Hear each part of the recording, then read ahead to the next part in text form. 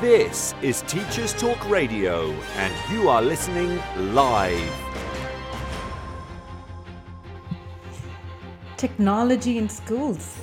Are we ready to transform education, or will we continue to use learning management systems and video conferencing to replicate traditional school routines? We discuss this and more in today's show with me, Jaya Hiranandani, and I'm joined by Neelam Parmar and Pana Aswaptana. This is Teachers Talk Radio, and you are listening live. Tune in live at ttradio.org, or to join in the conversation, download the Podbean app and search Teachers Talk Radio. Follow the hashtag TTRadio. Tune in, talk it out with Teachers Talk Radio.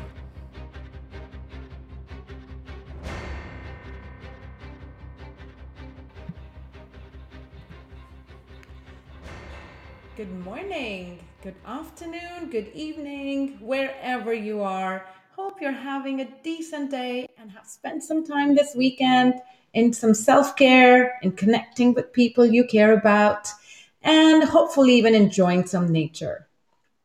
How's the weather where you are? Here in Taipei, where I am, it's been raining almost relentlessly this past week, which was not so great because we were on the Lunar New Year holiday this whole week. It's really crowded outside. So, well, in a way, it was okay because a lot of us just enjoy the holiday, relax at home. We did have short bouts of relief from the rain, but not much sunshine except today. It's turned out to be a glorious day with sunshine streaming through my windows. So it's been great. Thank you so much for giving me the gift of time, me and this show. Really, really appreciate you. And I hope that from this show, you will walk away with some nuggets of wisdom or some practical tips that you can use in your classroom, whether you're listening live right now or maybe when you've downloaded it and you're listening later. If you have something to add or any questions that you would like our experts to address today about technology in education, I will be reading your comments carefully. So keep them coming here on Podbean, or you can find me on Twitter at Miss Hira Nandani. That's Miss dot Hira Nandani, HIRANANDANI. So, if you're familiar with Teachers Talk Radio, we telecast live shows about pedagogy, and there are some amazing hosts out there. I'm kind of new here, so as I listen to my fellow hosts, I can definitely recommend a few. Sobia Iqbal has got great passion about current issues in pedagogy, not to be missed.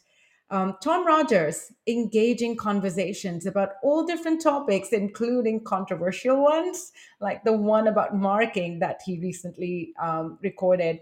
And it was, yeah, it's really a buzz right now on Twitter, marking. So if you feel one way or the other passionately about marking, just do listen to that show. As for me, I am from India and have lived in East Asia for the past 2 decades.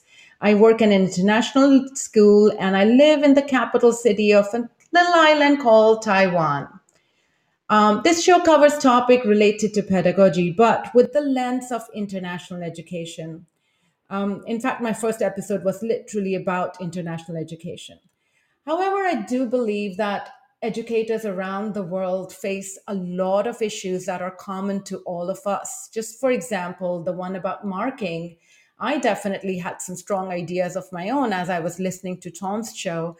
And the for example, what we are covering today, technology in education, it's also something that we all are facing, especially after this pandemic. We did use, look, depending on the data set you looked at, 65% to 95% schools in the Western world were using technology in some form or the other every single day in their classrooms, even before the pandemic started.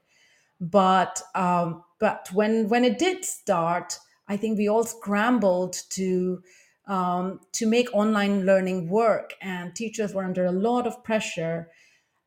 And now, as we are starting to get, we do have a hang of it. We are going Teachers around the world are going back and forth between hybrid learning, face-to-face learning, online learning. We have to be ready for things to change anytime, wherever we are. Almost all of us are in the same boat.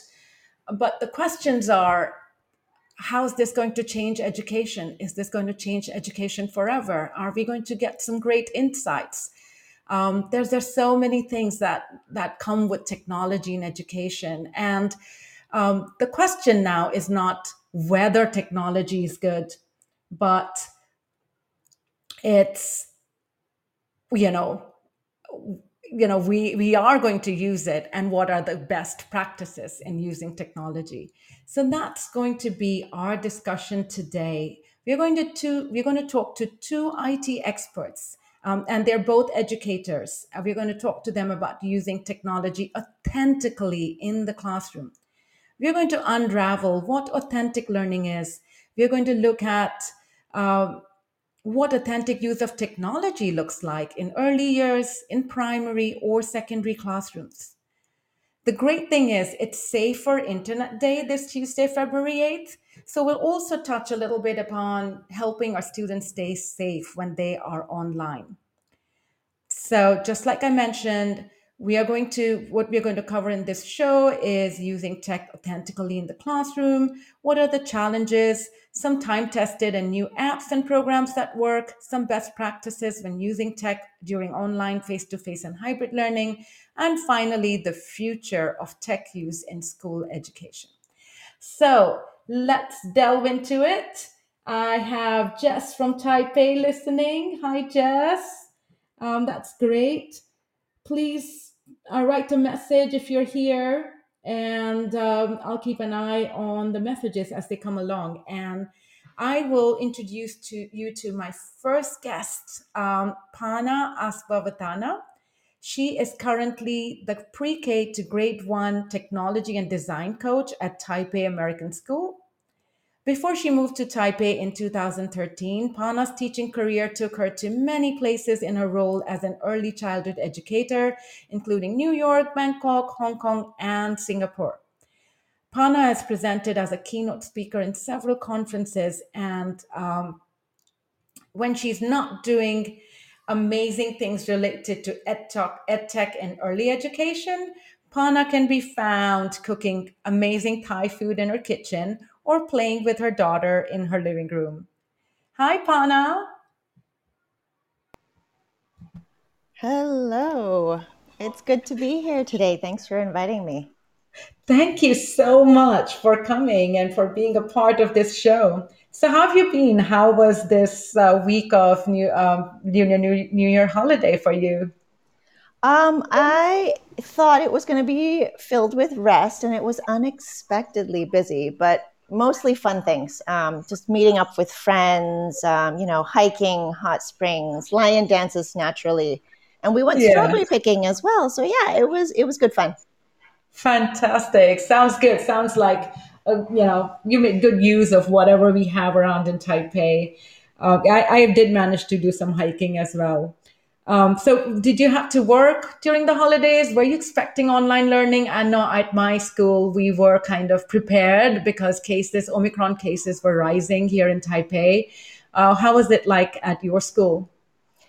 Um, our school is very much, at least in the lower school, we are very much into being prepared. And now that, we've been in this pandemic for a few years now, monitoring the cases, we got prepared before the Lunar New Year break. So for sure, we've had what we call distance learning 1.0, 2.0, and now we're on plan 3.0. And so we did a lot of revisiting of tools that we had used in the past and reintroducing how they might be used differently this time around should we need to close. There was a lot of PD and trainings and meetings going on leading up to the Lunar New Year so that everyone knew exactly what to expect should day one be distance. So yeah, we did a lot of prep leading up to it. So our holidays could be holidays. Yeah, it was similar in my school, but luckily, I'm not sure about yours, but we've been told that we are going back to face, at least for now. Yes, same. So we are Yeah. very, very excited. Yeah, and me too, especially when we have younger kids. It's always nice to be face to face. Yeah, even though I do feel prepared to do online. So, how was online learning in one? I love the nomenclature you have at your school. So, 1.0 and 2.0, how did it go for you? The general trend for us was, as you know very well, we here in Asia, especially in this part of Asia, we dove in head first before most of the world. Yeah. So at that stage, I think everybody just grappling for anything that we could use comfortably just to get learning to children who were stuck at home.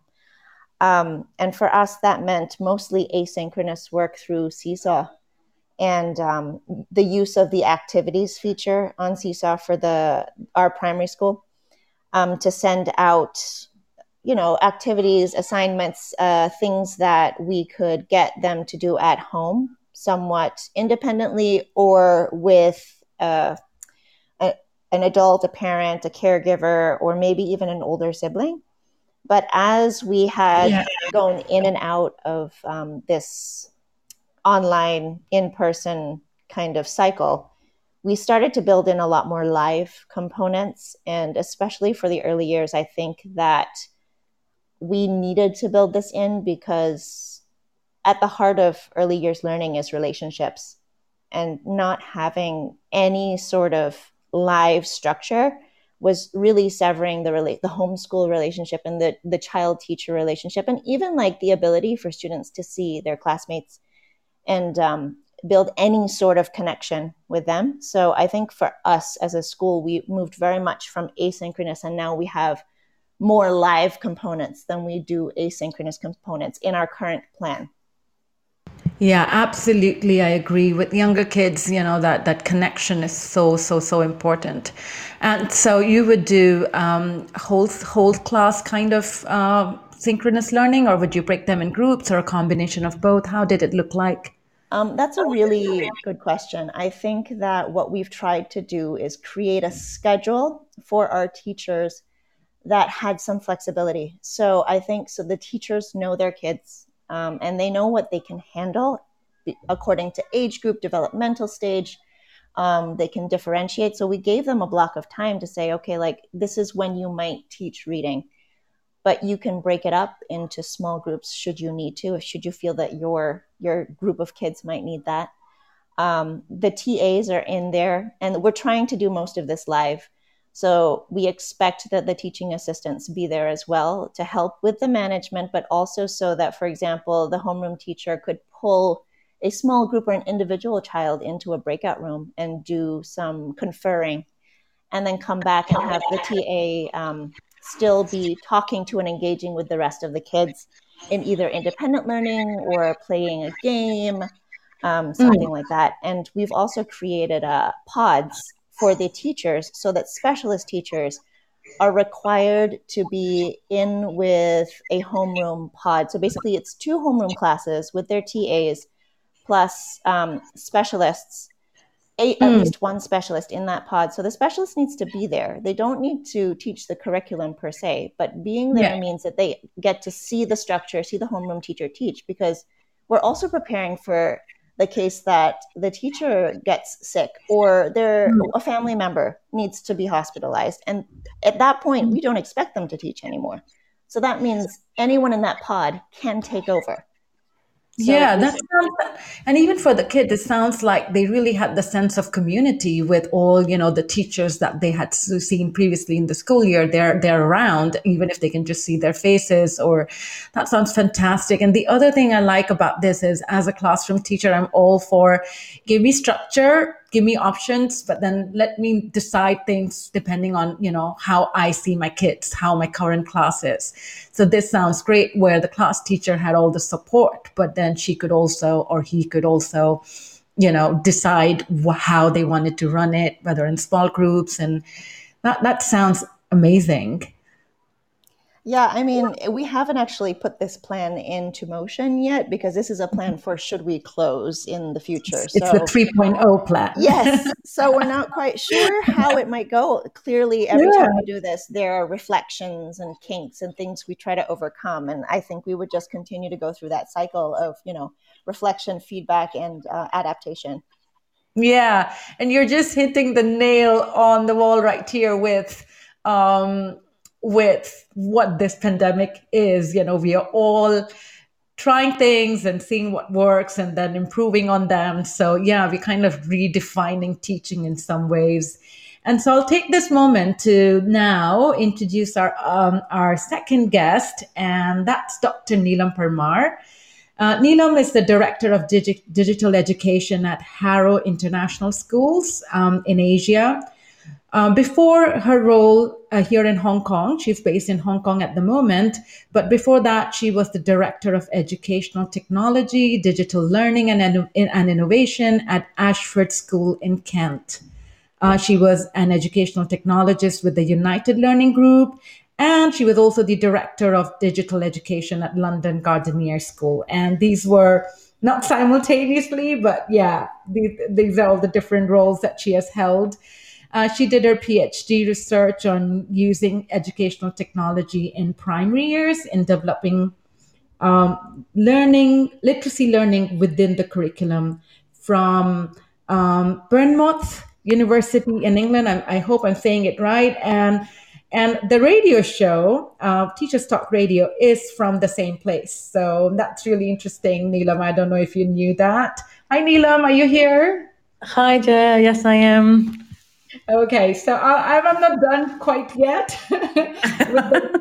So let me finish off. So Neelam has also been a keynote speaker, like Pana, our other guest, at several conferences. And she's the author of a series of books called Digital Literacy in the Primary Classroom, and also a book on digital parenting. What's that book called, Neelam? Well, thank you. Firstly, thank you, Jaya. Thank you for having me on today. The book itself is called Digital Parenting. It was really written at a time when so many schools were bringing tablets into the environments, and there was fear, panic, and anxiety spiraling in the community. And it was really at that point where technology was more the evil than the shining light, the beacon in the forefront. So how did we work? How did we encourage to get the parents on board, more about their sanity than anything else, closing the gap between the children and the parents, and getting them to understand where the children come from. So it's not a massive book. It's a coffee-like table book. It's actually very small. It's only about, I think, 80 pages. But it's, there's enough information there for parents to read maybe a few pages a day or a chapter a day, and then perhaps get a shock of what's really happening in the internet, go back, think about it, research, and then start the next chapter. So it was there as an informative guide. Yeah, I think maybe when this pandemic is over, you could bring a second edition, because so much has changed, but so much has stayed the same. I know we were not planning to plug in your book or anything, but I'm just curious: does it have? Is it there on Kindle, or does it have an audiobook? So it's there on Amazon, and it's funny you say book 2. There was great hope when I was at United Learning to come up with a second edition called Digital Wellbeing. And there were great plans and a lot of research taking place to put this together with another co-author.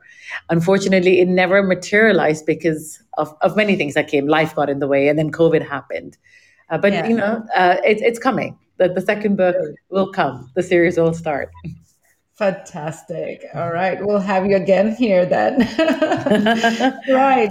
So how is, I'm assuming in Hong Kong you had a Lunar New Year break as well this week? I know that. Mm-hmm. Yeah, I'm sorry. I was just going to say, I'm so new here. I've only been here 6-7 months. So this is our first ever Chinese New Year break. But we are in the thick of what you want to call, what I would call a semi-lockdown here in Hong Kong. Not as exciting as it has been for Pana with the lion dance and the lanterns. It's probably been a little bit more subdued, but nice rest. Nice. Nice. How's the weather been there? I don't know. I'm kind of fixated on the weather. I always ask about that. It just came out. It's actually quite cool for Hong Kong standards, I'd have to say. Coming from a place where you have central heating, when it gets cold and you Yeah, don't have that, it's a bit of a shock to the system.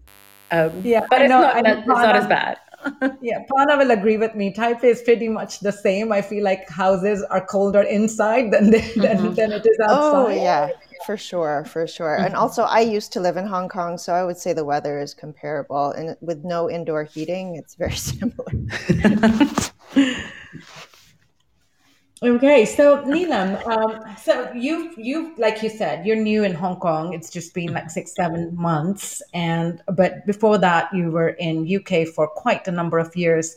So I'm just curious, how is living and working in Hong Kong different or similar to living and working in the UK?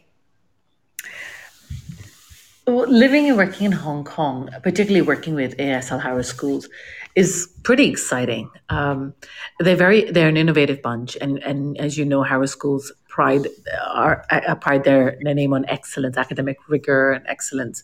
So everything I'm doing here personally is a notch higher than what I would have done in the UK. We're constantly pushing boundaries, we're innovating, and because we work as a group of schools, we've got 9 schools, the 10th one coming next year, all based in Southeast Asia. The bigger picture here is really how can what we do benefit all our schools for the greater purpose, and of course for the students, so that so that we're working to their needs. So we're using the technology, for instance, in a way that would suit their abilities and work with them so that they do better. So in terms of how it's different, I think everything here is faster. We're moving at a supersonic speed.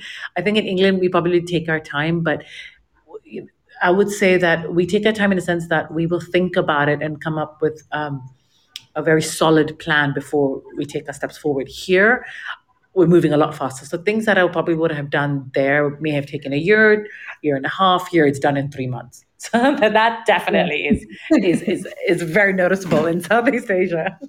Yeah, and it comes with its pros and cons. But yeah, it's great. I think if you're in education and if you like innovation, and which I'm sure you do, being in the field you are in, that would be really interesting, to just try and see things if they work or not almost immediately, or like you said, on a faster pace. And so I know you've been here just recently, but have you had online learning during the time you've been here or even before? So we're actually in the thick of it here in Hong Kong. All the schools are online now.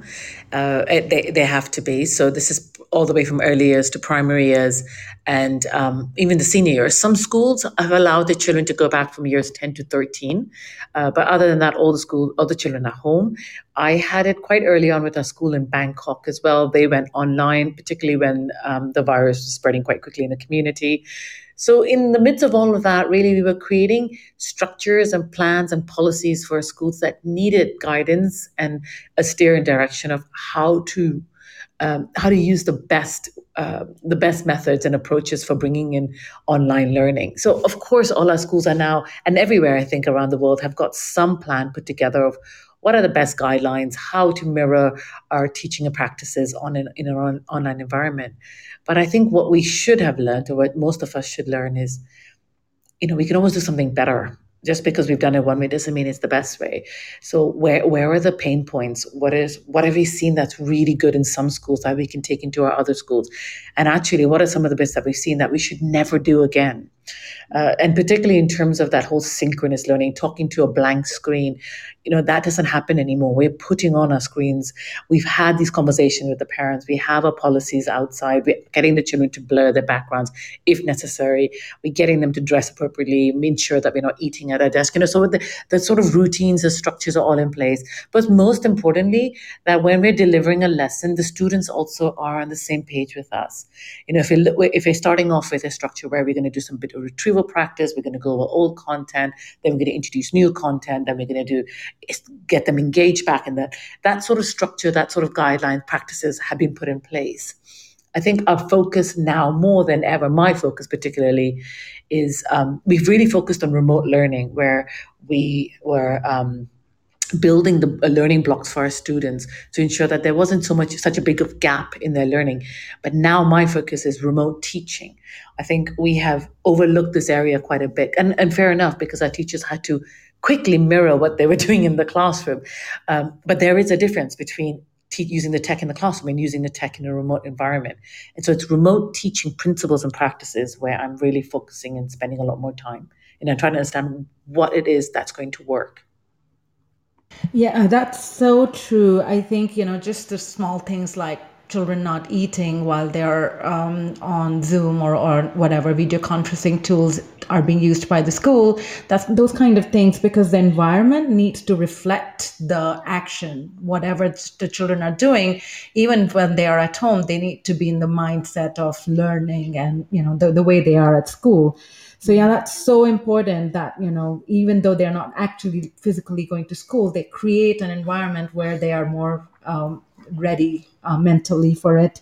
And the other thing you said, all those things that you're working on, not just now that we have been in this for years, and especially with your experience, I think it's amazing that with all these different schools, like, you can apply what you learned from one school to another school. Like you're like that umbrella body where you're getting the feedback, and you are in that, in that amazing space where you're reflecting and you're applying new things. And what you said, that makes sense, because tried and tested pedagogical techniques have their space, have their place in, even though if we are doing things new, we don't have to radically change things. So like activating prior knowledge and personalizing learning, like Pana said, how they're using all the different professionals who work with the children to kind of personalize the learning. So that makes so much sense. And I am so glad we are having this conversation, and this is really going well. We have lots of people here on the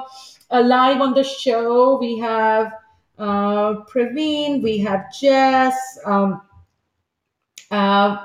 we have, Hussein, we have June. So hi everyone, thank you so much.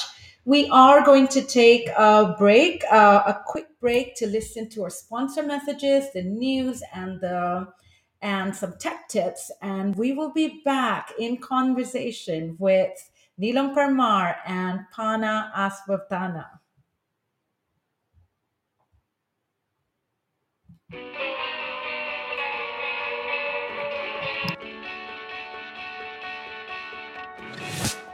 This episode of Teachers Talk Radio has been made possible with support from Witherslack Group, the UK's leading provider of SEN education and care. They're here to support you too through an ever-growing offer of free resources, including webinars, podcasts, articles, and events aimed at supporting teaching professionals like you. Visit their website at www.witherslackgroup.co.uk to find out more. Introducing UpLearn. UpLearn is an online curriculum learning resource for A-levels that improves student outcomes whilst reducing teacher workloads.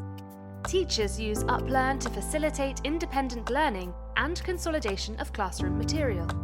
Over 150 schools have seen grade improvements with UpLearn, including St Paul's Girls' School, Michaela Community School, and ARC schools.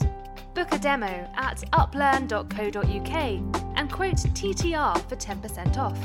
That's UpLearn, UPLEARN.co.uk. Whatever learning looks like this year, bring lessons to life with Nearpod. An exciting new addition to the Renaissance family, Nearpod offers real-time insights into student understanding through interactive lessons and videos, gamification and activities, all in a single, easy-to-use platform. To help kickstart the new year, we're offering all primary and secondary schools in the UK and Ireland full free access to Nearpod for the whole spring term. So, no matter what 2022 brings, Nearpod makes switching between in-class and remote teaching simple.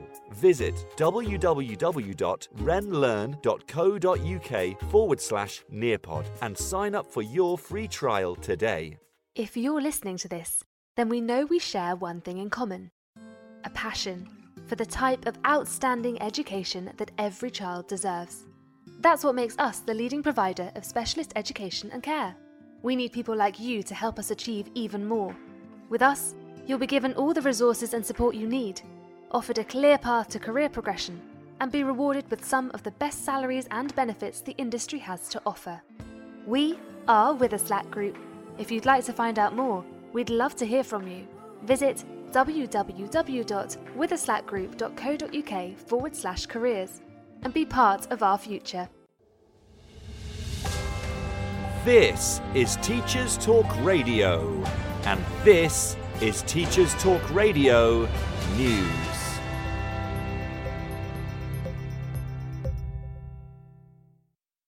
Perpetrators are finding new ways to groom and abuse younger children, including through social media and dating apps, according to a report by the Independent Inquiry into Child Sexual Abuse. The inquiry, chaired by Professor Alexis Jay, concluded that local authorities and police forces are struggling to keep pace with the changing nature of child sexual exploitation. The report warned that there is a false assumption that exploitation by organised networks is on the wane. Professor Jay previously investigated abuse in Rotherham and said that there may also be a fear that places will be labelled another Rotherham or another Rochdale. The report found that child sexual exploitation has now become a hidden problem, in danger of being underreported. 6 areas were focused on as a part of the inquiry: St Helens, Tower Hamlets, Swansea, Durham, Bristol and Warwickshire. They are areas that have not already been subject to investigations into CSE. The report emphasises that too many victims of child sexual exploitation are treated as offenders, and states that more effort must be made to prosecute perpetrators effectively. The report makes 6 recommendations, including improving the identification of and the response to child sexual exploitation. Professor Jay said, "The sexual exploitation of children by networks is not a rare phenomenon and not confined to a small number of areas, and that all agencies, including education, should be alert to the signs." According to a report in The Guardian, 1 in 8 primary pupils in England had COVID last week. Figures released on Friday by the Office for National Statistics suggest that infections may now have peaked in primary age pupils, but the surge continues to cause disruption to attendance. Prevalence also remains high amongst secondary schools, with an infection rate in England of 1 in 15. The Department for Education has launched its new Education Staff Wellbeing Charter, which applies to staff in England. On the government website are details of the declaration of support for and set of commitments to the well-being and mental health of everyone working in education.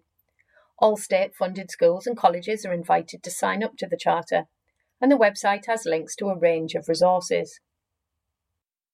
An article on the Daily Monitor website discusses fire safety in schools in Uganda following a fire at a school in Kawempe in January. The fire broke out in the girls' dormitories and left 4 pupils dead and 3 seriously injured. The Ugandan National Fire Protection Association reports that around 5,000 fires occur in institutions of learning each year. Many are now calling for a greater focus on fire safety to prevent loss of life, damage to property and disruption to learning.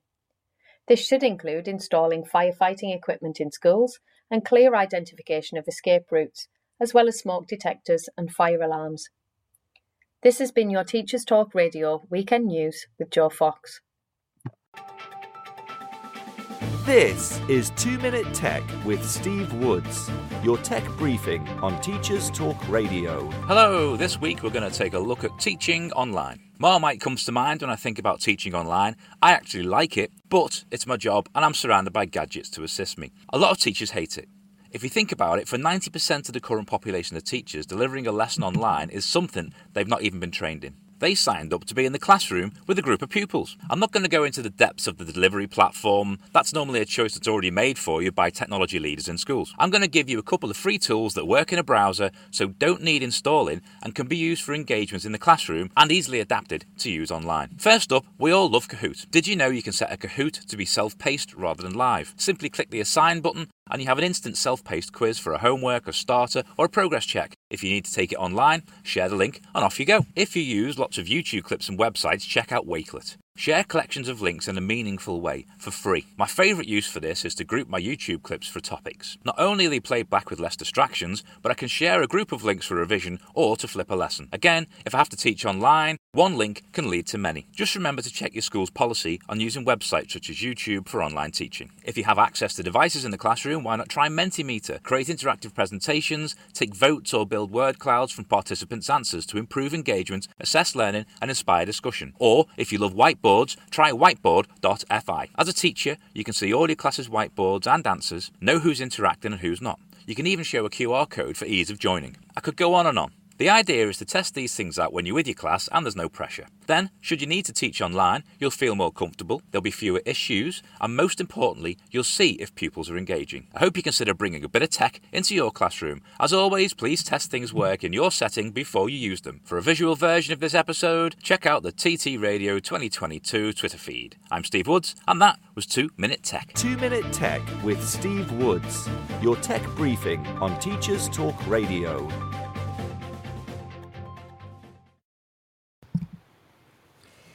Hi, we are back. So you are listening to The Breakfast Show with Jaya Hiranandani. That's me.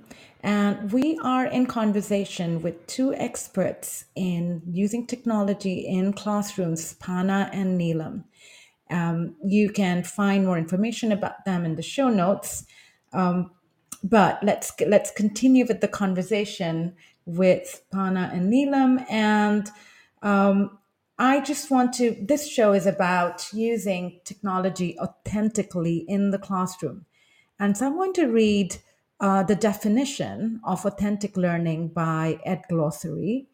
And according to that definition, authentic learning refers to a wide variety of educational and instructional techniques focused on connecting what students are taught in school to real-world issues, problems, and applications.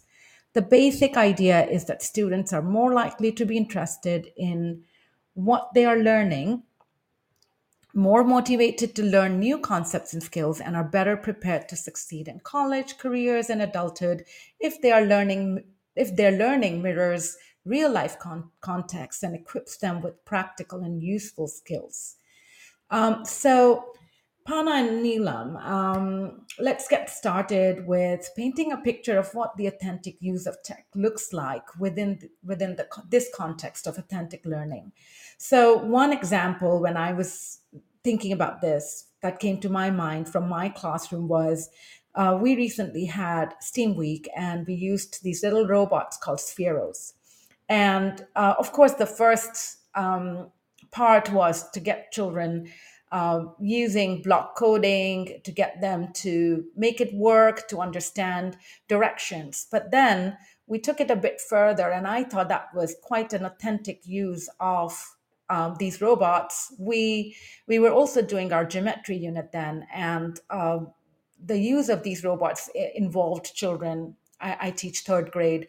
It involves them using angles. And so we then, Spheros, you can paint with Spheros. So we then prepared some displays using the paint. And so children could draw parallel lines and perpendicular lines. And I thought, that was one of the ways. And I know that it's not always possible to do that. to use technology in authentic ways. But let's just. I would love to, for you to maybe recall some experience, or just think about different ways that we could use technology authentically in the classroom. And maybe we could start with Hannah first, if you could share some experience or experiences. Absolutely. So I guess what I want to start with again is just coming back to that relationships piece, because in the early years, there's always this tension regarding technology in the classroom. And rightfully so, because technology, at least the ones that we are introducing into the classroom, things like iPads, they're not designed for young children, right? There are apps that are designed for young children, but the tool itself was created for adults and older kids, perhaps.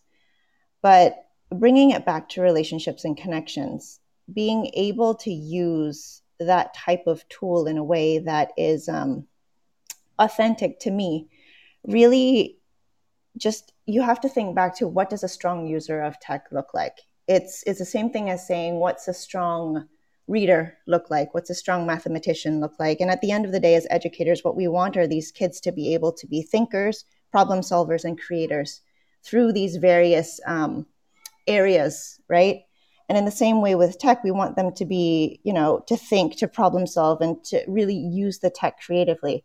In the early years, it doesn't have to be complicated. It can be as simple as teaching them how to empower them to use the camera as a documentation tool to share something they're proud of and build that student agency, their student voice, to understand that tech can be used to communicate, to share, to show their point of view, that they have a point of view, even as a 5-year-old, 4-year-old, that they can do this. But getting there often requires a lot of scaffolding with the younger ones. And I think that's where a lot of early years educators kind of miss steps without meaning to, really. But because no one's ever really, at least even for me, when I was going through teachers college, no one taught me how to build these skills and scaffolds in tech use with young kids. In fact, when I started teaching, I was one of the teachers who thought that it was completely inappropriate and we shouldn't be doing it at all. I've clearly changed my mind. But I think it's going back to making sure that it's used to connect and build relationships, that the social piece is there, even if you're using it with a peer physically next to you, or using it to share with families. Just that connection piece, I think, is really key. Absolutely. And really, we as educators have to remember that what is at the center of our teaching, we're not using tech for the sake of it or using these cool gadgets. It's to drive student learning. And that's really, really important to keep our goal in mind. That really makes a lot of sense. And the other thing you said, I think it connects very well with the book Neelam wrote about, and what she was talking about, getting parents on board when you have all these, what you mentioned, tension that comes with young children using technology, because these things are not made for them. And now often we don't have an option. We have to make use of them to make learning happen. And so going to Neelam, what do you think about using technology authentically in the classroom? Really interesting what Panna said as well. We're in the midst of reinventing the entire, what some people would call the ICT computing curriculum. I've called it digital literacy, part of my series of books that I've written in the past. And I think because we've been through the pandemic and our children have got that much more savvy and so much more is available, and everybody's embracing technology and looking to reinvent the ways they're doing things, part of what I'm doing now is reimagining the curriculum within digital literacy itself. So if you could just, I've written one up for our schools from pre-K to year 1. And there really isn't very much of developing that digital awareness side of things, particularly for our schools in China. So some of the things that we would do is, we'd get the children, very simple things like Panna said, you build it funny enough, I actually think there is a place for tablets in early years. And perhaps this came about more because my PhD was in early years more than primary. It was looking to encourage the study and acquisition of phonetics with very young children between the 2 to 3 years of age. But part of what we do in this curriculum with the early years is to open their mindset. So if I could just look at the computing and the coding side of it, the curriculum is broken into several different sectors. Part of that is the computing and the coding. Given that we also have a lot of focus on STEAM and STEM, and we want these skills to grow as children get older, yes, it's a little bit early for young children, but it doesn't have to be complicated. So we have brought in things like Lego. Now, every school, I'm sure to some extent, particularly in early years and nurseries, have Lego. But we've brought in what we call the Lego STEAM kit from Lego Education itself. And I wasn't convinced until I had to get trained on it. So I got trained on it with our teachers here. And actually, it's not as easy as we think. It's not as simple as just putting in the blocks and saying, oh, here you go, build a bridge. We actually were looking to build like a circus, an amusement park with very young children. And I have to say, they were way better than me. So I would look at it and get a little nervous and go, oh, I'm not really sure how to do this because I've not done Lego for so long. But they have. And their creativity came out of it. And while they were doing that, they were learning concepts of algorithms and building blocks. And if I do this, then that's going to happen. All these are very strong parameters for the initial stages of computing and programming as they get older. But in a similar context, Lego has something called Lego Emotion. And I'm not promoting Lego. It's just that that's something we're doing here. And this is a really close into my heart because Lego Emotion is encouraging children to express how they feel. So again, we're looking at Lego blocks, but here you've got faces. You've got a smiley face, you've got a sad face, you've got a cheery face, you've got a happy, anxious, whatever. You've got loads of different feelings in these blocks. And so when we're talking to the children about technology and digital awareness, or we read them a story, Smarty the Penguin, or, there's loads of different stories now, online sort of stories that you get on Vodafone.com. That's another really good one to go to. We get them to express how they feel when they're hearing this. So when your mom tells you, for instance, you've got to get off the iPad now, even though you're in the middle of the game, how do you feel? Or, your time's come up to 2.5 minutes. And here we're talking with very young children, reception in year 1. Some of them are not able to express themselves, but through Lego blocks, they are. So those are just few examples of some of the things we're doing in the early years, with the younger ones at least. Yeah, that sounds really interesting. And, what she said about children being better at Lego, than maybe you were. And I think they're really just naturally good at open-ended stuff. Not all, I don't want to make a generalization here, but research shows that even with the marshmallow test, kindergartners are way better than CEOs of companies in actually getting that marshmallow on those little strands of spaghetti. And we teachers learn from students as well. Like just recently, I was reading a tweet from a secondary teacher, and she was like, "Look at this Slides.Go website." My students just showed me how great the templates are for Google Slides on that, and that's really amazing. And for children to be able to play with Lego, it's not the same as having Lego in hand. But if they're not in school, that is really great, and if they're learning from it. So what do you think are challenges? Like, I know you both have mentioned quite a few things, especially with younger kids, but whether it's with younger or older kids, what do you feel are challenges to using tech authentically? And like Panna said, there can be missteps where we complicate things.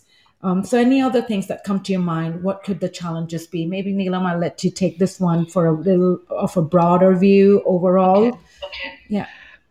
So in terms of the challenges, let me start at this, maybe from a remote perspective.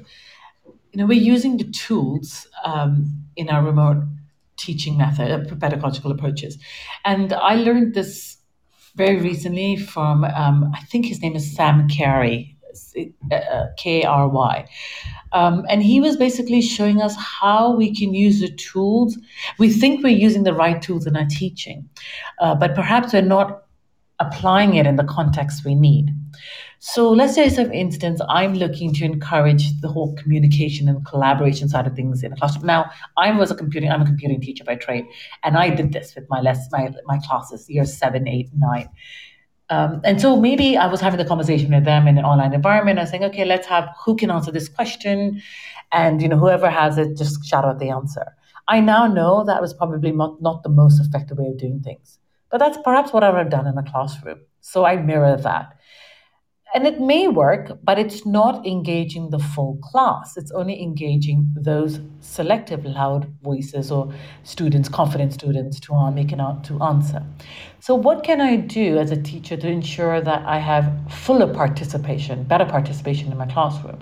Okay, so the next thing I could have done perhaps was put out a form, a survey, SurveyMonkey or Teams form or Google form, and get them to answer some questions and then discuss openly. And I guess in that context, I would have mandatory participation. Everybody would do it. Some of them would randomly select some answers, and that would defeat its purpose. But I would get them to some extent take part in an activity so that they're all hands-on. But that doesn't mean they're all brains-on. That just means they're all hands-on. It doesn't even mean that most of them have answered the questions, or we've had that transparent of sharing learning experiences, or we've discussed as a group. I've still sort of defeated purpose, even though I've used technology in a slightly different way to transform my teaching experience. So I could extend this activity in Padlet or in Nearpod, where it becomes a virtual wall. I put out a question. I get everybody to offer their response in whatever way suits them best. Might be somebody's very happy to put in an answer, verbal. Someone might want to record the voice. Another one might want to do a quick video capture. Another one might want to put in an emoji, But they're all contributing in a way that suits them best. Exactly, so student voice and choice. Yeah. Right. And so from that point of view, that was the challenge. Getting the students to come on board, all actively take part, brains on, and engagement, so that there was just sharing of information, participation in class, and it was all done for good reason and purpose. Yeah, and that's bringing to mind, when I am face to face with my students, I have quite a few shy and quiet ones, but then we use Flipgrid. And you see a completely different side of them. They are like YouTubers. Thank you for listening to my video and that kind of stuff. And it really, it does draw out, our quieter students, or really does bring a different kind of personality out, when we give them these tools, the ones you mentioned, Padlet as well. A lot of my students who don't write so much in the book might end up typing a lot, and vice versa. So I think actually this is the way technology is kind of helping us meet that challenge by giving student voice and choice. Panna, what challenges have you found in using technology authentically in the classroom? Oh goodness, there's quite a few things I could talk about, but I think I'm still going to go back to what I was talking about before when I said that a lot of the tech that we're bringing into the early years classrooms are not necessarily built for young kids. And I think that is a challenge for the teachers. Because, for example, when we teach reading, like we have books that are written for, younger kids, and it scales up. We have tools that help us kind of work with the children in our age group, and they're built for that. Whereas like you give a child an iPad and it comes with all the bells and whistles. And so kids are curious. They're going to tap away. They're going to try things. And that's absolutely natural. But how do we as educators understand where to scaffold, where to teach a skill, and when to teach them it's okay to be independent, and when is it their responsibility to come to an adult? When should they seek help? And all of these little pieces that we have to kind of figure out along the way. And one of the things that I like to, that I have asked the teachers that I work with in the past is, what are the most annoying things that happen to you when you pull out those iPads with your students? List them out for me, because those are the steps that are missing that we haven't taught. So are they constantly clicking on that pop-up that turns off the microphone. And so you have to go into settings and turn the microphone back on for them because they can't record their voice to share their work. Things like that. Like, what should a child do when they see a pop-up? What should they do when their screen freezes? How do they find the camera? What's the icon and what does that look like? Because guess what? It's universal across apps. And to try and teach them skills that will carry over from one platform to the next.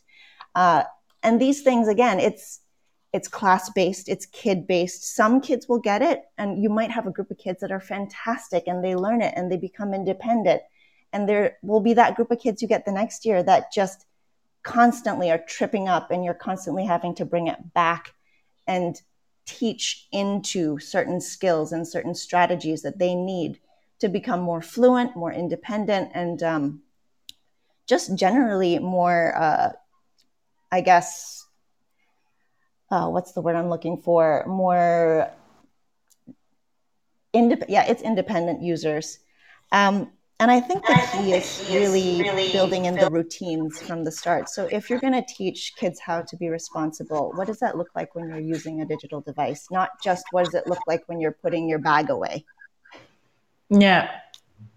Yeah. It's like the routines. Yeah. Just like the morning routine and then the backup and everything. Yes, that makes total sense. And what I hear from you coming is keeping it simple, looking at the fundamentals before we jump onto more complicated stuff, and just letting the kids get familiar with the different platforms. And that's definitely a challenge. I know you've mentioned Seesaw, but are there any other specific apps or programs? I know a lot of listeners, they have their own bouquet or own list of apps, their go-to websites. But in what has worked really well in your experience in early years? Our school is very based in Seesaw for tech use, but apart from Seesaw, I really like Book Creator because it's very open-ended and allows for the student, the class, the teacher to take it in a multitude of directions. And you can app slam with, or what do you call it when you combine two apps? So I think Book Creator is connected to Seesaw. You could directly post, you can share it into Seesaw. You can app smash, right? Yeah, app smash. I like things like ChatterPix or ChatterKid, where they take a photo and they just basically draw a line somewhere and make that photo talk like a mouth. Things that build creativity. So, and as open-ended as possible. But, there are other things that we can use. Just Padlet is so easy to use to collect data into one place from, if we're doing some research, you can ask friends and families to post photos of, I don't know, you might be studying what's the weather in different parts of the world. Send that link to everybody's grandparents in the class or friends that you might know overseas, and they put a picture in and we start studying them. Just ways to connect us all as well. And Flipgrid is great for that as well, contributing from various places, collaborating with people in different places, different schools, different experts. Oh, that sounds great. It's just involving the broader community and children seeing their grandparents or people, friends and family around the world getting involved. Neelam, do you have any more to add to this? I guess I would say that I'm very immersed at the moment within STEAM and STEM, and innovation. So a lot of my work is revolving around the augmented reality side of things, virtual reality, AI. So we've been doing a lot more AR with our primary school children. And really, obviously, we know that here in Southeast Asia, AI is leading from the front. So we're not short of technology. We're not short of the new stuff coming on board. But as Hannah said, sometimes you just get really careful how much you bring in. So a lot of what we're doing is testing at high level or piloting it with some of our schools before we actually introducing it to the whole group. But simply as using Google AR, which is absolutely free and in a space for children to identify themselves with, animal characteristics or immersive sort of environments, and then writing creative pieces around it or understanding things from a 3D perspective. That's making a big shift in our learning applications. With our older ones, we're getting them more on board with AI and really looking to build their relevance, their skill set for their world they're living in. I worry about saying this too much because I think there's too much focus on are we preparing them for now, are we preparing for now, and then taking away the focus of are we preparing them enough for what's coming. So it shouldn't, from my perspective, I'm quite worried that if we just focus on innovation and STEAM and STEM and the natural disasters that we're going through, it's all very important, it is. But then there's this whole side of education that we've been nurturing for centuries, and we shouldn't lose perspective of that either. But with that in mind, we're looking at things like smart homes and working with the computation side of things, the programming. What else are we doing? Wearable technologies. So we really are trying to push the boundaries at all times and ensuring that our students have the skills they need. And I think that's the crux of all of it. Do they have the skill set they need now and in their future, which they can nurture and grow as they develop? Yeah, absolutely. And when you said augmented reality, I have just used, apart from Google AR, like some things as simple as just using an iPad for augmented reality on a globe.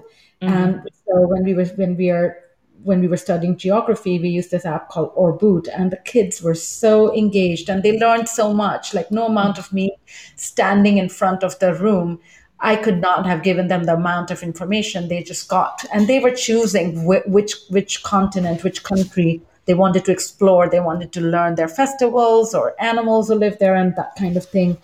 So yeah, that really helps kids learn faster, better. I really like the idea of. I've never done that, but I think I'm definitely going to try writing creative pieces after using Google AR, where you experience something and then maybe you imagine, if a tiger came to the classroom or something like that. Yes, So definitely, and that's exactly what we did as you're explaining it. We just yeah, I got them to Google some sort of animal on Google AR and the iPads, and then you would even hear sound effects. So you'd see a lion yeah, roaring, or you'd have yeah, a butterfly, flying across the room, yeah. and then we'd get the children to look at the colors, listen to the sound. Look at the texture, not texture so much, but look at the shape, size. Okay, now write your creative piece around it. How do you feel? Yeah, What's your yeah. environment like? Yeah. And often we ask children to use sensory language and that sort of thing. But when we actually, when we trigger that response with an experience like that, they're way more likely to produce a piece that makes, that they're proud of and that helps them forward their creative writing skills. So, and there's a question from Leanne in the audience, and she's asking, do you have a good website or suggestions for safe browsing when using Chromebooks in a primary school? The two that I've used in the past, Kids Rex and Kiddle, are two that I have used with my younger kids. If you can have access to it, it has more limited topics and subject areas, but very useful is Pebble Go, which I believe also works on Chromebooks. And what's nice about it is even with the littles, there are videos attached to it. You can get the text to read to you if they're not readers yet. And I don't know, but for me, working with very, very young ones, I do a lot of research through image searching, but of course I want the images to be safe. So I use Photos for Class because I feel like we can already teach search skills just through image searching and studying photographs and pictures that come up, and learning from the pictures, because we do that in reading, right? Like read the picture. What is it telling you? How do you think the character's feeling? You want to research alligators? Let's type in alligators and look for, oh, what do you notice about the water, the environment, the habitat? What do you see in their habitat? What do you think they eat? What's in its mouth right now? So they can do research, image-based research from a very young age. And I use Photos for Class for that one. The great thing about that one is once they hit first grade, you can teach them about giving credit, because when you download those photos, it immediately attaches credit to the bottom of that picture, so you know where it came from. And so we can talk about how, when we take things off the internet, it's appropriate to give credit to the original place that you took it from. So yeah, never too early to teach them about intellectual property and rights and that kind of thing. That's brilliant. I just looked it up, Photos for Class, and I had never used it, but definitely it seems very simple. If you go on it, there's a search bar, and like you said, you can download, but it's automatic citation. Brilliant. Yeah. And Neelam, I have a question for you about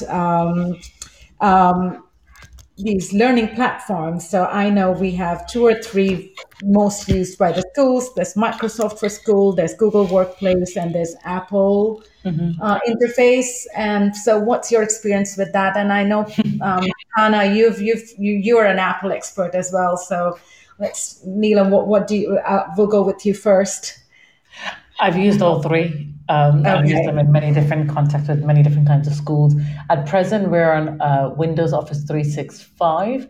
Most of our schools, some of our schools still have Google, although they will be going through the migration over to Office 365. In my previous schools, actually, just one that came out from was also Office 365.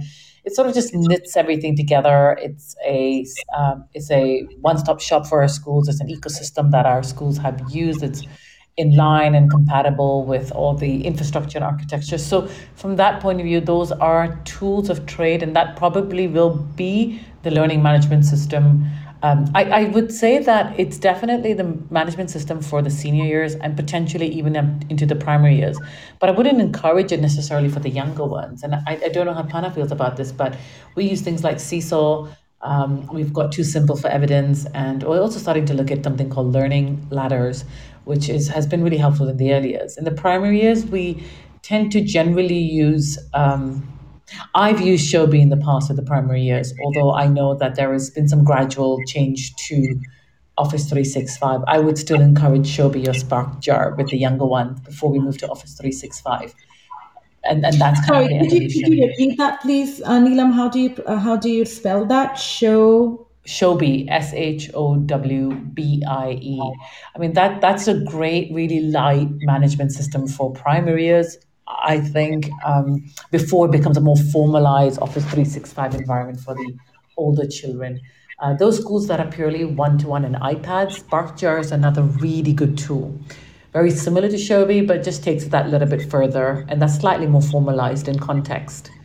So though that would kind of be the evolution, from Seesaw to Shobi to Office 365, or just Seesaw and then at year 5, year 6, go straight into Office 365. So in your experience, Seesaw can be used until year 5, year 4 kind of age, and then you can move on to more serious platforms. So, a few years Not ago... more serious, sorry. More academic, formal. I would say that a few years ago, actually before the pandemic, I would never have pushed Seesaw past year 2. I just found that it was a little bit too light. But since the pandemic and after, it has just matured that little bit more, that it's sufficient for up to year 4. And potentially year 5 if needed, but definitely up to year 4. And then a transit. I think Office 365 is a brilliant tool. I'm just not sure how capable our young children are at year 5 and year 6 to pick that up. I haven't seen it in practice, so it's hard for me to stand by that statement yet. Yeah, I only have experience in Google Classroom, and that's what we started with when we had online learning first. But I found it really dry. Like, you can't add pictures, and it's if you add videos, they're all clickable links, but they just don't show up on the screen itself. So again, a lot of safety issues come up. But with Seesaw, that has been my experience too with my year 4s. We were prepared this time if online learning would happen. We were going to use Seesaw and not Google Classroom just yet. So hybrid learning, I've not experienced it, but I just find it so daunting. If I was to do face-to-face and online at the same time, I'm wondering if either of you have any opinions or experience. What do you think about that? And I'm not sure if anybody in the audience right now in live or anybody listening later, if they are in that situation, maybe it would be worthwhile to talk about that a little bit. I haven't had to experience it, but I have had to run hybrid PD for teachers because getting the new faculty in at the beginning of the year, some were in quarantine, some were still stuck abroad. So just that orientation and that process itself was mind-boggling. And this was with a group of adults who could troubleshoot themselves and, understood what was going on and was patient. So I can't imagine how much more difficult it would be with a group of children, especially early years children. I imagine it is double the planning. And I think that I give huge kudos to any early years teacher who has done it or is going through it right now, because it's immensely more work. It's planning twice for everything. And I think that if in any way you can use the tech to kind of bring those outside of the classroom into the classroom, that using that connection to kind of synchronize everything could be a way to kind of lessen that stress in some parts of your teaching. I can only imagine it's really, really tough. Yeah, I think having the video conferencing on at most times or throughout the day would be important. Yeah, but I can just, I it's so hard to imagine for me. So we're in the thick of it. We're doing hybrid all the time. And in fact, before I even came to Hong Kong, I remember setting up an entire hybrid environment for our teachers back in England. And it is so tricky. I was in it as well. It's so difficult to give 100% attention to the children outside of the classroom and then to give the same in the classroom. You'd forget one or the other. But I think there is definitely a way around this. It's just our tools of trade, trying to doing it with a laptop, and it's not sufficient. It's not polished enough, but it's possible. So you can potentially sit at your desk and have your computer in front of you and teach. And this is perfectly fine for the older children, maybe not so applicable for the primary and the younger ones, but teach the children in the classroom, the ones in the class, and then ones off through your whole ecosystem. But it's not user-friendly. So there is a way around it. It's just a very costly method. And unless you actually have all the appropriate technology in place, it doesn't become effective enough, I don't think. But we're still doing it. Yeah, I think this pandemic is driving us to do things which are not ideal, but, we want our kids to be learning and, So we are going to break for a little message or a few messages from our sponsors. But when we come back, we are going to discuss what the future of technology in education will look like. So stay tuned, 2 minutes of messages, and we will be back.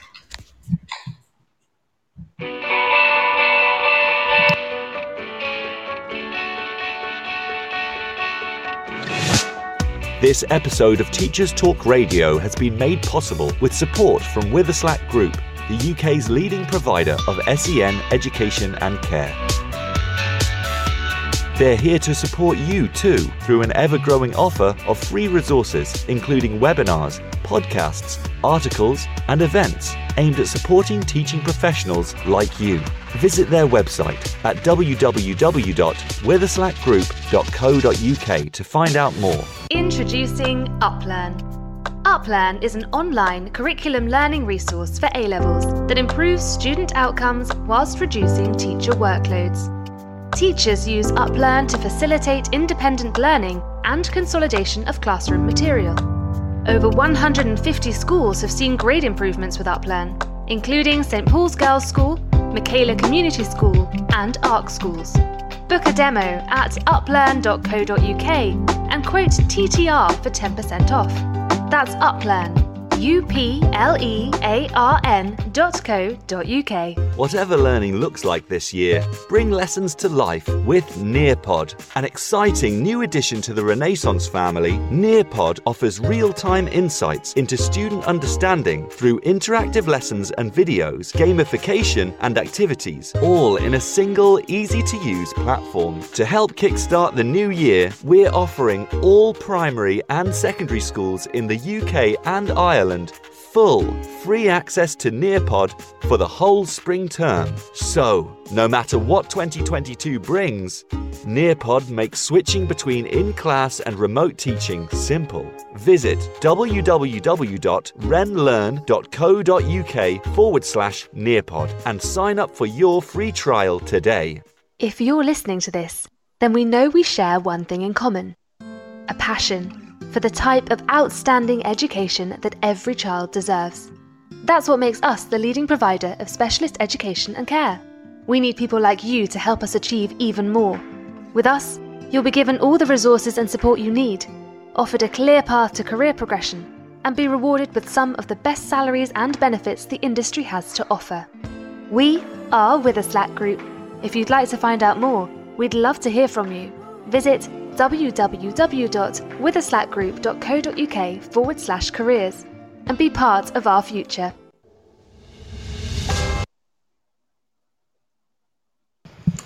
Welcome back. We have been fortunate enough to have two amazing experts, and we have talked about technology and using it authentically in the classroom. We all have been through a critical global incident of the pandemic, changing education and forcing us to teach in ways that we were never prepared for.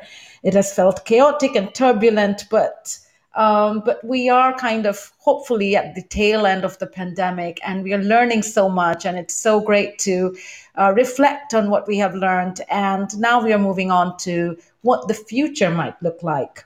So I recently shared on Twitter an article that I read from Justin Reach, and he is an MIT professor or an expert, and he talks about how we have used technology to replicate traditional school routines, and are we going to use? So we've used like learning management systems like Seesaw and Google Classroom and Canvas, I can't say that. Schoology. I thought it was pronounced in a different way, but one of those. And also we've talked about the Apple system and Office 365. You have all those tools, but they're all learning management systems to pass documents like worksheets and host discussion forums and create portfolios, grade quizzes, post and grade quizzes. So it's a lot like replicating school. We're doing video conferencing, which is more like the teacher in front of the classroom. And so it's all great. And it has been very, very useful. But is the future going to be a little bit different? Are we going to make some incremental steps to make changes in pedagogy itself, in how we teach and what we teach? And is the curriculum going to change with technology? And I know there were teachers before who were resisting adding technology in the classrooms, but it's not much of a choice anymore. So what is that future going to look like? Panna and Neelam, what do you think, where we are headed? It's exactly what you said. It's not really a choice anymore. And I think the pandemic has made that abundantly clear because, lesson number 1 came right at the start, where teachers and students alike were grappling to get on the various platforms of technology and doing it pretty badly. I think we all remember the initial Zoom bombings that were happening across the world. Did we not? And hey, what does that mean? We're not teaching digital citizenship right. We're teaching it at a very surface level, but where the kids are on technology, yes, as young as 4, 3, 2. and we're not teaching it at all. So what does that look like from the very beginning? And it could just be, how do you take care of your device physically? It doesn't have to be too abstract. A lot of the fear, I think, facing teachers, especially those of early years, diving into the technology, is that it's too abstract and it's too hard to try and teach them. It's not when you scale it back to what you know. We teach them to be safe, responsible, respectful. Just build in the piece. What does that look like when you're holding a device, a digital device? What does respect look like? It means you use only your hands and not any other part of your body. You don't touch somebody else's device. You touch your own. It can be very simple, but these skills need to be embedded daily in routine and taught to the kids, to the families, and just kind of working together as a team to understand that we're all on the same page here. And then, of course, you build up from there into the deeper level skills of, okay, when you see yourself on a camera, I mean, other people are watching. So what do you want them to think about you, right? And it's the same as going out into the world. How do we behave outside in the world represents who we are. How we behave on a screen represents who we are as well. And just making those connections regularly, really, I think, I'm hoping will be more embedded and naturally built into the day-to-day things that we do in school from the very start. I think that the other thing, actually, Neelam mentioned this quite a bit, the AR and VR is really coming back. There was a wave when it first came out, and then it kind of lost momentum. And I think we're circling back now with the AR and VR, bringing the world to us. Because especially, again, early years, it's all about things that they can see and understand and experience. And there are so many things out in the world that we can't bring into the classroom physically. But AR can bring it in some form that involves more of the senses than it would a picture or just in reading about it in a book. That gives us a certain level, but I mean, the sounds, the shapes, the movement. And so I think that experience is coming soon into education as a real way to connect us with the broader world. Absolutely. And it takes us into what we're looking for, going beyond, what we've been doing in traditional classrooms. So it's not just fulfilling that need we have, that gap we have now because people are not traveling that much or they can't. So you bring those things, you bring museums in your classroom, you bring animals who are going extinct in your classroom. But it's also, just adding more, getting deeper into understanding things. Absolutely. Neelam, do you have something to add? I think that technology is going to really change the way we're doing things. So I think we're in a position, like Pana said 2 years ago, where the pandemic brought a lot of things to the forefront. And those schools that had invested heavily in technology and had prepared the teachers to use the tech in the classroom more than outside of the classroom were in a really good position to go within 24 hours online when needed. And those are the schools I was mainly supporting. I was supporting those schools that had tech, teachers knew how to use it. We had done drills and a few days of how to do things online. And so it was all very smooth sailing. But now many schools have caught up with that, right? And if they're not caught up, that's where they are at the moment. They're trying to play catch up. And that's fine. They're going to get there. They will definitely get there. I think looking forward, so once you've got to this place where you're able to use technology in the classroom, in a remote learning environment, you've understand the tools at your fingertips, you know pedagogically how to apply it in context, you've become a better teacher online. Then what? Then what happens? And I think that's the space I'm in at the moment. How can we use the technology to bridge our learning gap? So from my point of view, from a group of schools' point of view, how can we use the technology to support each other? What about the students who perhaps need to travel but cannot because of lockdowns or quarantines? How can we support them in their learning? Are we looking at a hybrid curriculum rather than a hybrid teaching? Are we looking at hybrid curriculums? Are we going to be looking at online and on-site at the same time? So we're looking at new model learning, new mobile learning approaches rather than the more traditional aspects each time. And I think it's very difficult when you're a teacher on the ground or in the classroom to look beyond that, because you've got to be there for the children. You've got to be able to teach them. That's our job. That's what we do. But I suppose because I've got one foot out now and I'm looking inwards, and I've always embraced technology to some extent.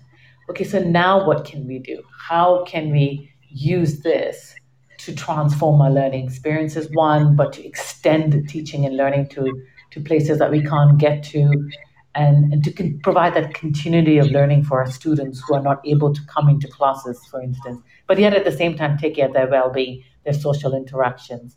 So what can we do with the tech to push the boundaries? Yeah, so much to take away from this discussion.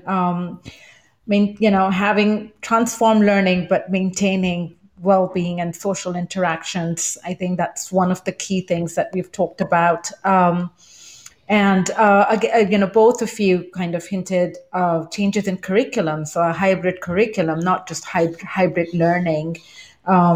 So those kind of things, like Pana mentioned, embedding tech usage skills into the curriculum. So, and literally explicitly teaching children of all ages, that comes with the safety. And we do that already, digital safety and, citizenship, digital citizenship. We do that, but I think it's really more into focus right now. And it needs to be inbuilt into the curriculum, not just an extra that we add as in our SEL curriculum, but really, really inbuilt into the curriculum that's prescribed by our governments and our policymakers. We do have a call in from Jess. Jess, are you there? Hi, Jaya, can you hear me okay? Yes, I can. Yeah. I think. Hello. Nice to have you, Jess.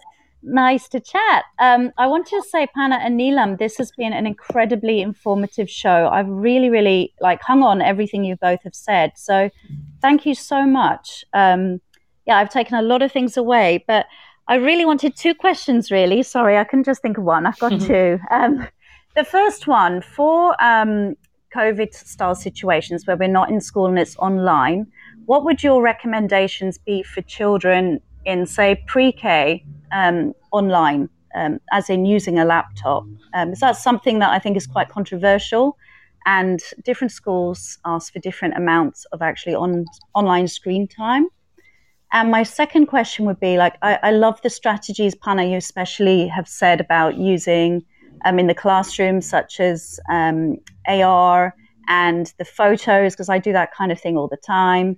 And my kids love iPads. So responding to how they feel about iPads, I often try to incorporate them in a lesson as a tool. So I really want to know, is there any resource that I could go to as an educator to find out really authentic ways to use an iPad in the classroom as a tool for young children? Those two things would be excellent if you have answers for those. Oh, goodness. Okay. Sorry.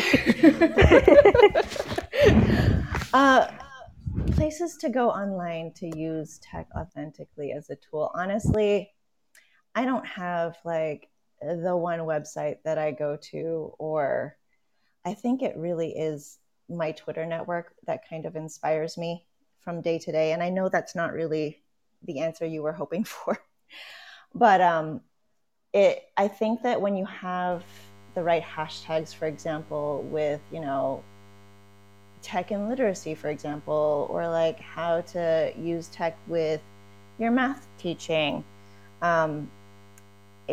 it kind of just gives you a stream of ideas. They're like, oh yeah, I could try that. And I know you're already pretty active on Twitter and you might have your networks already.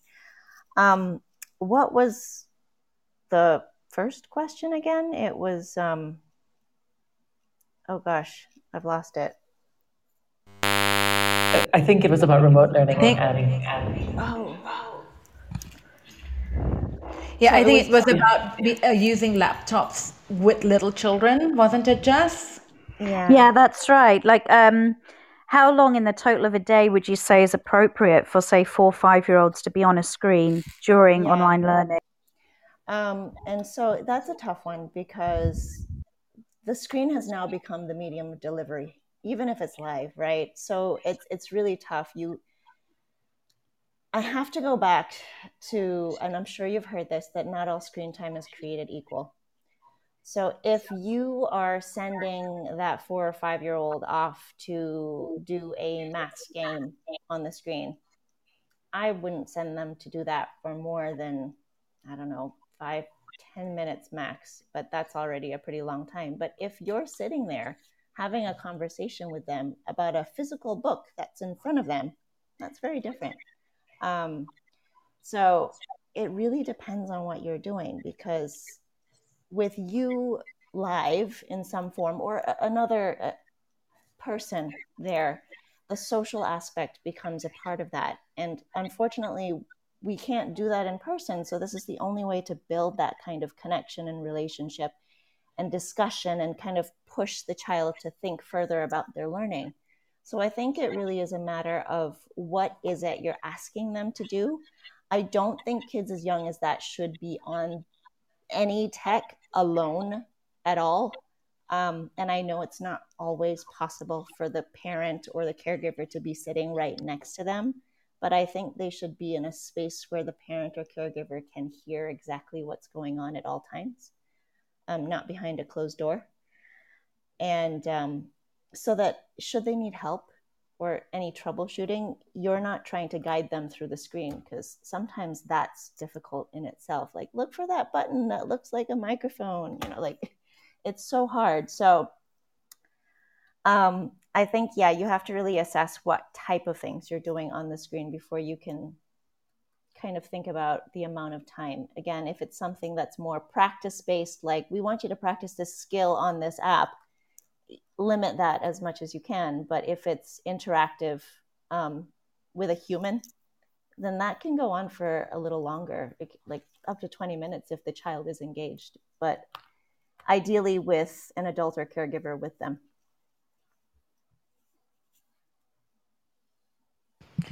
Fantastic. Thank you, Panna. Thank you, Neelam. Thank you, Jess, for dropping in.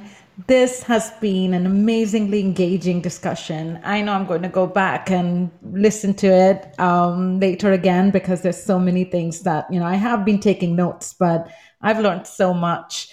And if you're listening, whether you're listening live or you're listening to the recording, do get in touch with me. If you have any comments, any feedback, my Twitter handle is Miss Hira Nandani.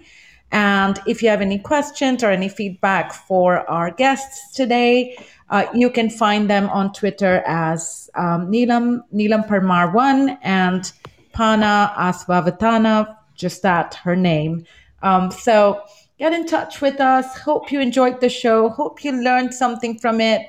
And until next time, stay tuned for other shows today, and I'll see you next, or you'll hear from me. You'll not see me definitely next to next Sunday. I'm here every alternate Sunday, 9 a.m. Breakfast time. So a big thank you again to Neelam and Panna. If you have any parting words, please go ahead, and then we will close the show. Thank you so much for having me. Yeah, thank you. Thank you, Jay. It was great. Yeah, all right. Here goes our closing jingle.